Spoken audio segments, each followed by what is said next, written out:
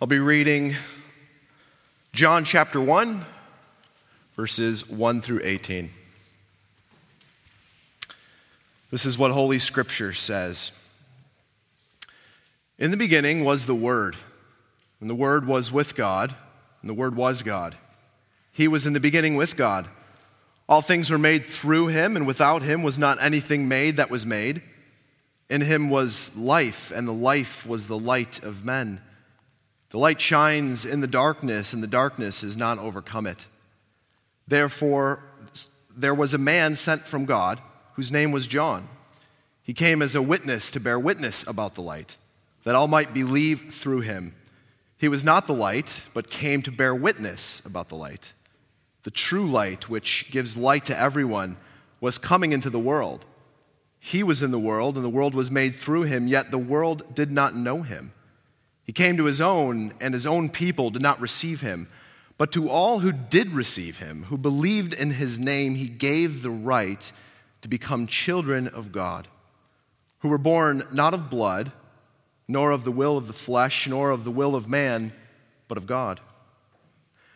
And the Word became flesh and dwelt among us. And we have seen his glory, glory as of the only Son from the Father, full of grace and truth. John bore witness about him and cried out, "This was he of whom I have said, 'He who comes after me ranks before me, because he was before me.' For from his fullness we have all received grace upon grace. For the law was given through Moses, grace and truth came through Jesus Christ. No one has ever seen God. The only God who is at the Father's side, he has made him known." This is the word of the Lord. Thanks be to God. Let's pray. Father, we give you thanks for your word this morning. As we celebrate the birth of the Lord Jesus, we thank you that you have revealed yourself to us. We pray this morning, even now, that you'd give us eyes to see, ears to hear, a heart to respond, and we pray, Holy Spirit, come, give us understanding. We thank you and we pray these things in Jesus' name. Amen. Have you ever had a friend really eager to introduce you to someone else? I'm sure you've experienced this before. You're at a party, maybe it's a Christmas party, and you had a really good friend come up to you and said something like, "Okay, I have to introduce you to someone special, and you're going to love this person." As you're walking over to meet this new person, you're probably thinking in your head, "I don't know about this, maybe not." But then you meet this person, and what happens is you actually really enjoy this person. You enjoy spending time with him. You guys hit it off, so much so that you turn to your friend and you're like, "Okay, I don't even need my friend anymore. I don't need this person that's introduced us to one another. I'm just going to enjoy some time with this new person." Well, this morning, I want to introduce you to someone, and in this case, I know that you will love him. His name is Jesus. I want to introduce you to Jesus this morning. Before I do that, though, before I introduce you to Jesus, I want to bring you up to speed. The last few weeks, our church has been asking this one question: why do we love Jesus? Why do we love Jesus? Pastor Paul showed us 2 weeks ago that we love Jesus because he is gentle and lowly of heart. We can go to him for anything. Last week, Pastor Steve showed us that we can love Jesus because he died for our sins. He gave his life as a ransom for us. And in John 1:1, as we're going to see here this morning, our text tells us that we should love Jesus because he is God. So over the last 3 weeks, you will have had Jesus' heart, Jesus' salvation, and this morning, Jesus' identity. Here's the text that we're looking at this morning, John 1:1. We already read it, but let me read it for us again. The beginning of the gospel begins here. In the beginning was the Word, and the Word was with God, and the Word was God. Have you ever had a friend spoil a movie that you've just been dying to see, spoil the ending of a movie? It's so frustrating when that happens, isn't it? I think we probably all have had that happen. Well, John actually does that with the Gospel of John. In fact, he does it twice, but it's actually very helpful. Trust me. Here's the first spoiler. In John chapter 20, verses 30 and 31, John writes this: "Now Jesus did many other signs in the presence of the disciples, which are not written in this book. But these are written so that you may believe that Jesus is the Christ, the Son of God, and that by believing you may have life in his name. Did you catch that? John wrote this gospel here so that you may believe in Jesus, and that believe in Jesus, Jesus being God, and that by having belief in him, you would have eternal life. See, John wants you to have absolute clarity. He wants you to see who Jesus is. He wants you to know the true identity of Jesus and trust him as God. So that's the first spoiler. Here's the second spoiler that John calls our attention to. In John 1:14, John says this, "And the Word became flesh and dwelt among us. We have seen his glory, glory as of the only Son from the Father, full of grace and truth." So John says here that the Word became flesh. You think about the entire storyline of the Bible, this is Jesus. John tells us that the Word is Jesus. The Word, as John calls him, is Jesus. So John's two really helpful spoilers are this. First, the purpose of this gospel is so that you would believe in Jesus. And second, John tells us that the Word is Jesus. So this morning, I want to give you three compelling reasons why you should love Jesus. Three compelling reasons why you should love Jesus right here from John 1:1. And the first one is this: love Jesus because he has always existed. Love Jesus because he has always existed. John 1:1. In the beginning was the Word. So the first thing we have to understand is, why does John refer to Jesus as the Word? This feels a little bit cryptic, doesn't it? What's he doing here? Well, have you ever heard the expression, he's a man of his word, or she's a woman of her word? It's important to be a man or woman of your word because your word represents you. We use words to communicate meaning, right? And in this sense, your word communicates who you are. Your word is a self-expression of who you are. And when you speak a word, in some sense, it's part of you. Think about this. It's frustrating when we're misunderstood in the workplace, isn't it? We really don't like to be misrepresented. Like when someone says something like, or they're telling people that you've said something that maybe you haven't really said, and we get frustrated. Why? Because your words represent you and you're being misrepresented. Well, just as your words represent you, the Word, as we see here in John 1:1, represents God. John is saying that Jesus is the perfect and fullest expression of God. He's the self-revelation of God. To see Jesus, for John, is to see God. But even more clarifying, I want you to look down at verse 18 in John chapter 1. Listen to what John says here. "No one has ever seen God, the only God who is at the Father's side. He has made him known." So Jesus here, the only God, makes known God the Father. And Jesus makes known God the Father by his coming in the flesh. John's saying that Jesus is the perfect revelation of God, and so Jesus perfectly communicates God to us. John would say that if you want to know who the true God is, look long and hard at the Word. And if you want to know who the Word is, look long and hard at Jesus. Jesus perfectly conveys the thoughts of God to us. Jesus perfectly conveys the heart of God to us. To see Jesus, who is the Word, is to see God. So John refers to Jesus as the Word, but look now at what he says about the Word. John declares that the Word has always existed. So our starting point as it relates to the Word is that phrase, in the beginning. In the beginning was the Word. What's John saying here? Well, John says that before the beginning of time, before all of creation, the Word was there and the Word existed. This is a startling claim. When John says that the Word has always existed, he's making some pretty serious claims here, isn't he? First, he's claiming that the Word is self-existent. To be self-existent is to have existence within yourself. You don't come from anything or anyone. You weren't created. Unlike us, right? Think about us for a moment. You and I, we were all created in our mother's wombs. But the Word has being in himself. He does not derive his being from anyone or anything. No one gives him his being. He's just always been. Second, to say that the Word has always existed, it's also to say that the Word is self-sufficient. To be self-sufficient is to be able to maintain yourself without any outside help. If the Word existed in the beginning, before everything that was created, then that means that the Word does not rely on anyone or anything for help.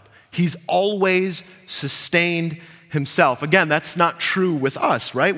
That's not the case. We're dependent upon a million things.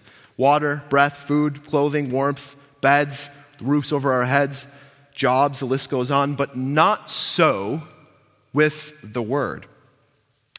So when John says, in the beginning was the Word, he means that the Word has always existed, and he means that the Word will always be. See, you and I conceive of things with a beginning and an end, and I think that's a part of being human. But the Word, as John says, has no beginning because the Word has always existed. And the Word has no ending because the Word is eternal, and eternity lasts forever.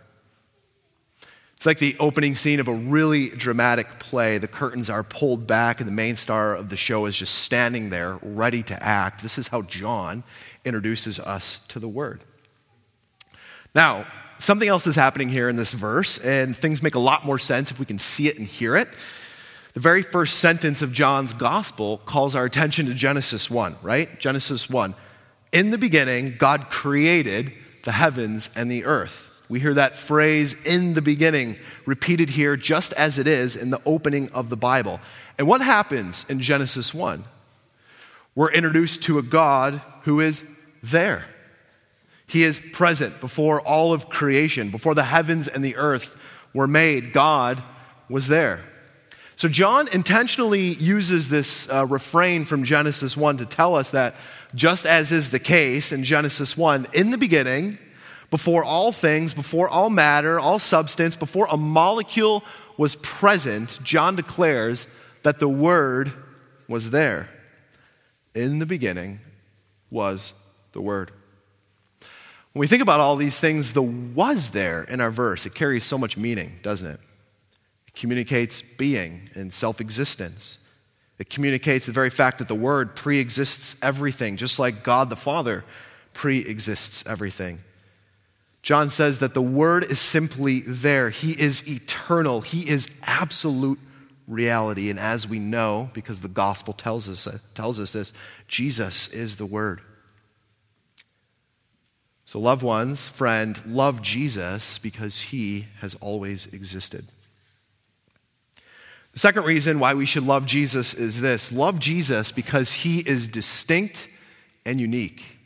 Love Jesus because he is distinct and unique. John 1:1 again. In the beginning was the Word, and the Word was with God. And the Word was with God. So having asserted that the Word has always existed, John now draws a distinction between the Word and God the Father. The God there, that's the Father. So in making this distinction, John clarifies the identity of the Word. Again, that little preposition with, it's very revealing, isn't it? Let me show you what I mean. First, that with shows us that there's that distinction between the Word and God the Father. So for John, while the Word has always existed with God, the Word, as John says, is not God the Father. The Word is unique and distinct from God the Father. The Word is not the Father, and the Father is not the Word. So that with shows them to be different and separate from one another. Second, the with there in that verse also shows us that the Word enjoys a unique relationship with the Father. The Word and the Father are with one another. They're in proximity to one another. They're close. And this means, and this is really important for us to know and see and realize, that the Word is coexisting with the Father. That means that they existed at the same time together. So God does not choose to reveal himself as the Father in one moment and then the Son or the Word in another moment. No, the Word, as John tells us, dwells together in close harmony with the Father. What happens here is we actually begin to see a little bit of a glimpse of the Trinity. The teaching that the God of the Bible consists in three distinct persons, the Father and the Son and the Spirit. One God, but three persons, all equal and unified, yet distinct, all eternally coexisting together. Now, just to be really clear with everyone here, we don't see any mention of the Holy Spirit in our verse, so we don't see the entirety of the Trinity here in John 1:1. As you keep reading the book of John, though, things become abundantly clear. The God of the Bible consists in three distinct persons. As we focus back in on John 1, though, at the very least, John is taking the Word and placing him in the same sphere as God the Father. So let's ask the question, why does he do this? Let's also ask the question, while the Word is distinct and unique, is the Word any less than God the Father? Or is the Word like a little God version of his big God Father? Well, John's going to clarify that for us in his next point that he's going to make. But for now, see this and know this, that John tells us while the Word is God, the Word is not God the Father. He is distinguishable.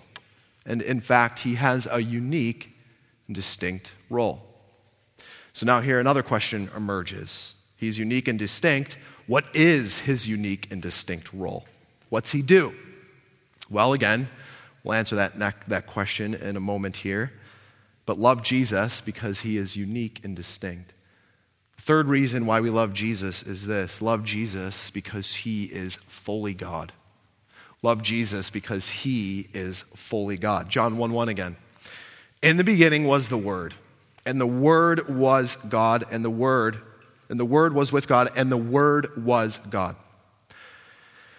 So that little phrase, and the Word was God. At first pass, you might hear this verse and think, okay, I'm thinking back to my English grammar days in elementary school, I think that's past tense. Does that mean that in the beginning God, the Word was God, but now he's not God anymore or any longer? No. In fact, John's trying to clarify what he's been saying this whole time, that the Word is God. See, he could have said it this way, God was the Word. But think about that. That would actually negate what he's said previously. Remember what he said. The Word was in the beginning, and the Word was with God. There's that distinction again. So we saw that there's two distinct figures here. The Word and God the Father. So if he would have said God was the Word, he would erase that distinction entirely that he's already made. So what is John doing here? What's he saying? Well, that phrase, the Word was God, actually refers to the first portion of our verse, in the beginning. At the beginning of time, John says, the Word was there. The Word was God. The Word was always God, and the Word existed with God the Father.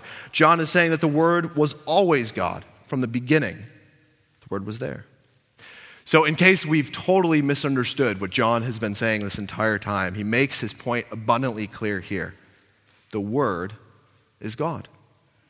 This is how John begins the entire gospel. And this is the big point of our passage here. John's declaring the Word to be fully God. And for the Word to be fully God, let's think about what this means for a moment. Remember, what we've been saying, the Word is fully God, the Word is Jesus. The Word is not a created being. He's always existed with God since the beginning. The Word is not some mystical force. No, he's a personal being. If you keep reading in the next few verses of John, the very fact that John uses the pronoun he here reveals that. It also means that the Word is not another God among an assembly of gods. He is God. He is the only God. The Word's also not part divine and part something else. As John says, the Word is not any lesser of a God. He is fully God. Just like God the Father is fully God. His role is unique and distinct. He is unique and distinct, but his divinity is the same. Think about this. All of the deity, all of the stuff that makes God God, all of the deity that belongs to the Trinity belongs to the Word. That's what John says here. So the Word is God, the Word is fully God, and the Word has always been fully God. So, let's recap. Why do we love Jesus? Because the Word has always existed, because the Word is distinct and unique, because the Word is fully God. We've been saying all along that Jesus is the Word. Jesus is God. The Word is God. And so, friends, I have to ask you, do you love Jesus? Do you love Jesus? Remember that spoiler that John gave us from John 1:14? Let me read that again. If you have your Bible open, you can look down with me. John says this in verse 14, "And the Word became flesh and dwelt among us. We have seen his glory, glory as of the only Son from the Father, full of grace and truth." The Word, as John says, became a man. And friend, that's what we celebrate at Christmas. This is Jesus. Christmas is about the birth of Jesus, the God who has always existed, put on flesh and revealed himself to us in human form. Christmas is about the birth of Jesus Christ. He gave us his Son for us to touch and hold, and who would one day go to the cross for us. He would one day go to the cross and die on the cross for our sins. In Colossians 1, the apostle declares that Jesus is the image of the invisible God. In Colossians 2, he tells us that in Jesus, the whole fullness of deity dwells bodily. This is why Jesus can say to the disciples in John 14:9, "Whoever has seen me has seen the Father." Why can Jesus make that incredible claim? Because Jesus is the perfect self-expression of God. He's the Word. He was the one who went to the cross and died for your sins and died for my sins. Do you remember that second spoiler? Let me take you all the way back to John 20, verse 31. I'll read it for you. "But these things are written so that you may believe that Jesus is the Christ, the Son of God, and that by believing you may have life in his name." The whole reason why John wrote this gospel is so that you may have faith in Jesus, so that you may have confidence in Jesus and confidence in what he has done for you at the cross, and that by believing in him, you may have eternal life. So now we need to think about this. If John has written these things so that we may have life, that means that apart from Jesus, we are spiritually dead. And friend, that's exactly what the entire Bible declares. That apart from Jesus, we are spiritually dead because of our sins. We do not have spiritual life if we do not know and love Jesus. The Apostle Paul would declare this in Ephesians 2, that you are dead in your trespasses and sins. This is why Jesus had to come, friend. This is why Jesus would go to the cross. This is what he did for us at the cross. You can recall the imagery of the cross. Jesus was brutally beaten and whipped and stripped naked and hung on a cross in your place. It should have been you there. It should have been me there, but it was Jesus there. By going to the cross, he took upon himself your sins and my sins. He died a death that you should have died, that I should have died. Yet he was the one who was punished for our sake. And as the perfect Word, as God himself, he lived a life that you and I could never have lived. He was righteous in all of his ways. And the beauty of the gospel is this, friend, by placing your faith and trust in Jesus, God actually gives you his own righteousness.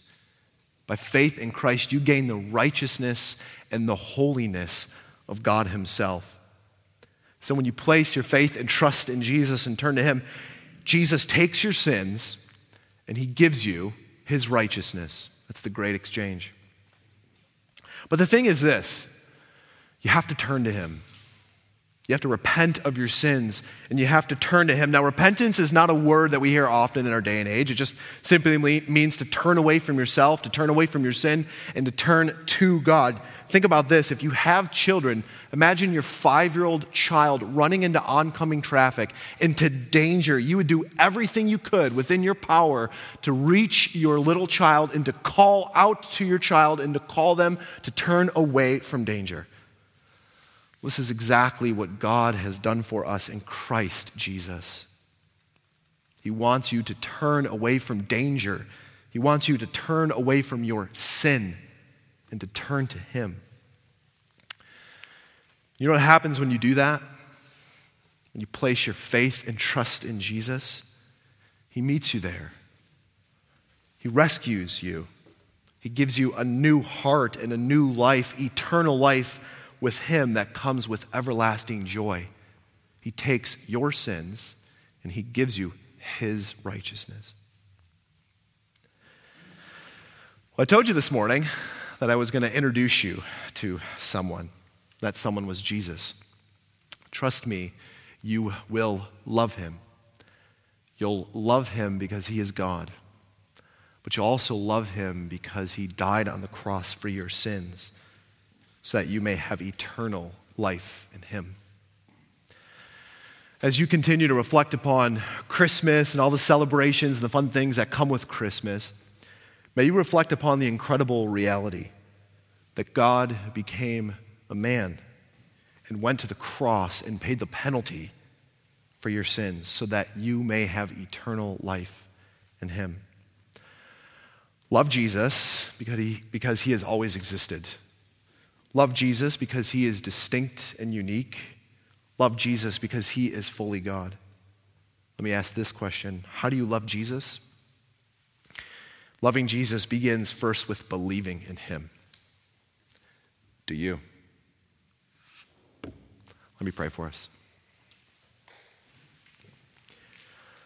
Father, we give you thanks this morning. We worship you, Lord Jesus, for coming in the flesh. You are God and you are King, and we thank you for the good news of the gospel, that we can have life in you. We don't have to clean ourselves up. We can just come to Jesus, to repent of our sins, and to call upon the name of the Lord, and through you, we may have faith. Oh God, grant us strength to do that for those of us who don't know you. We love you and we thank you in Jesus' name. Amen.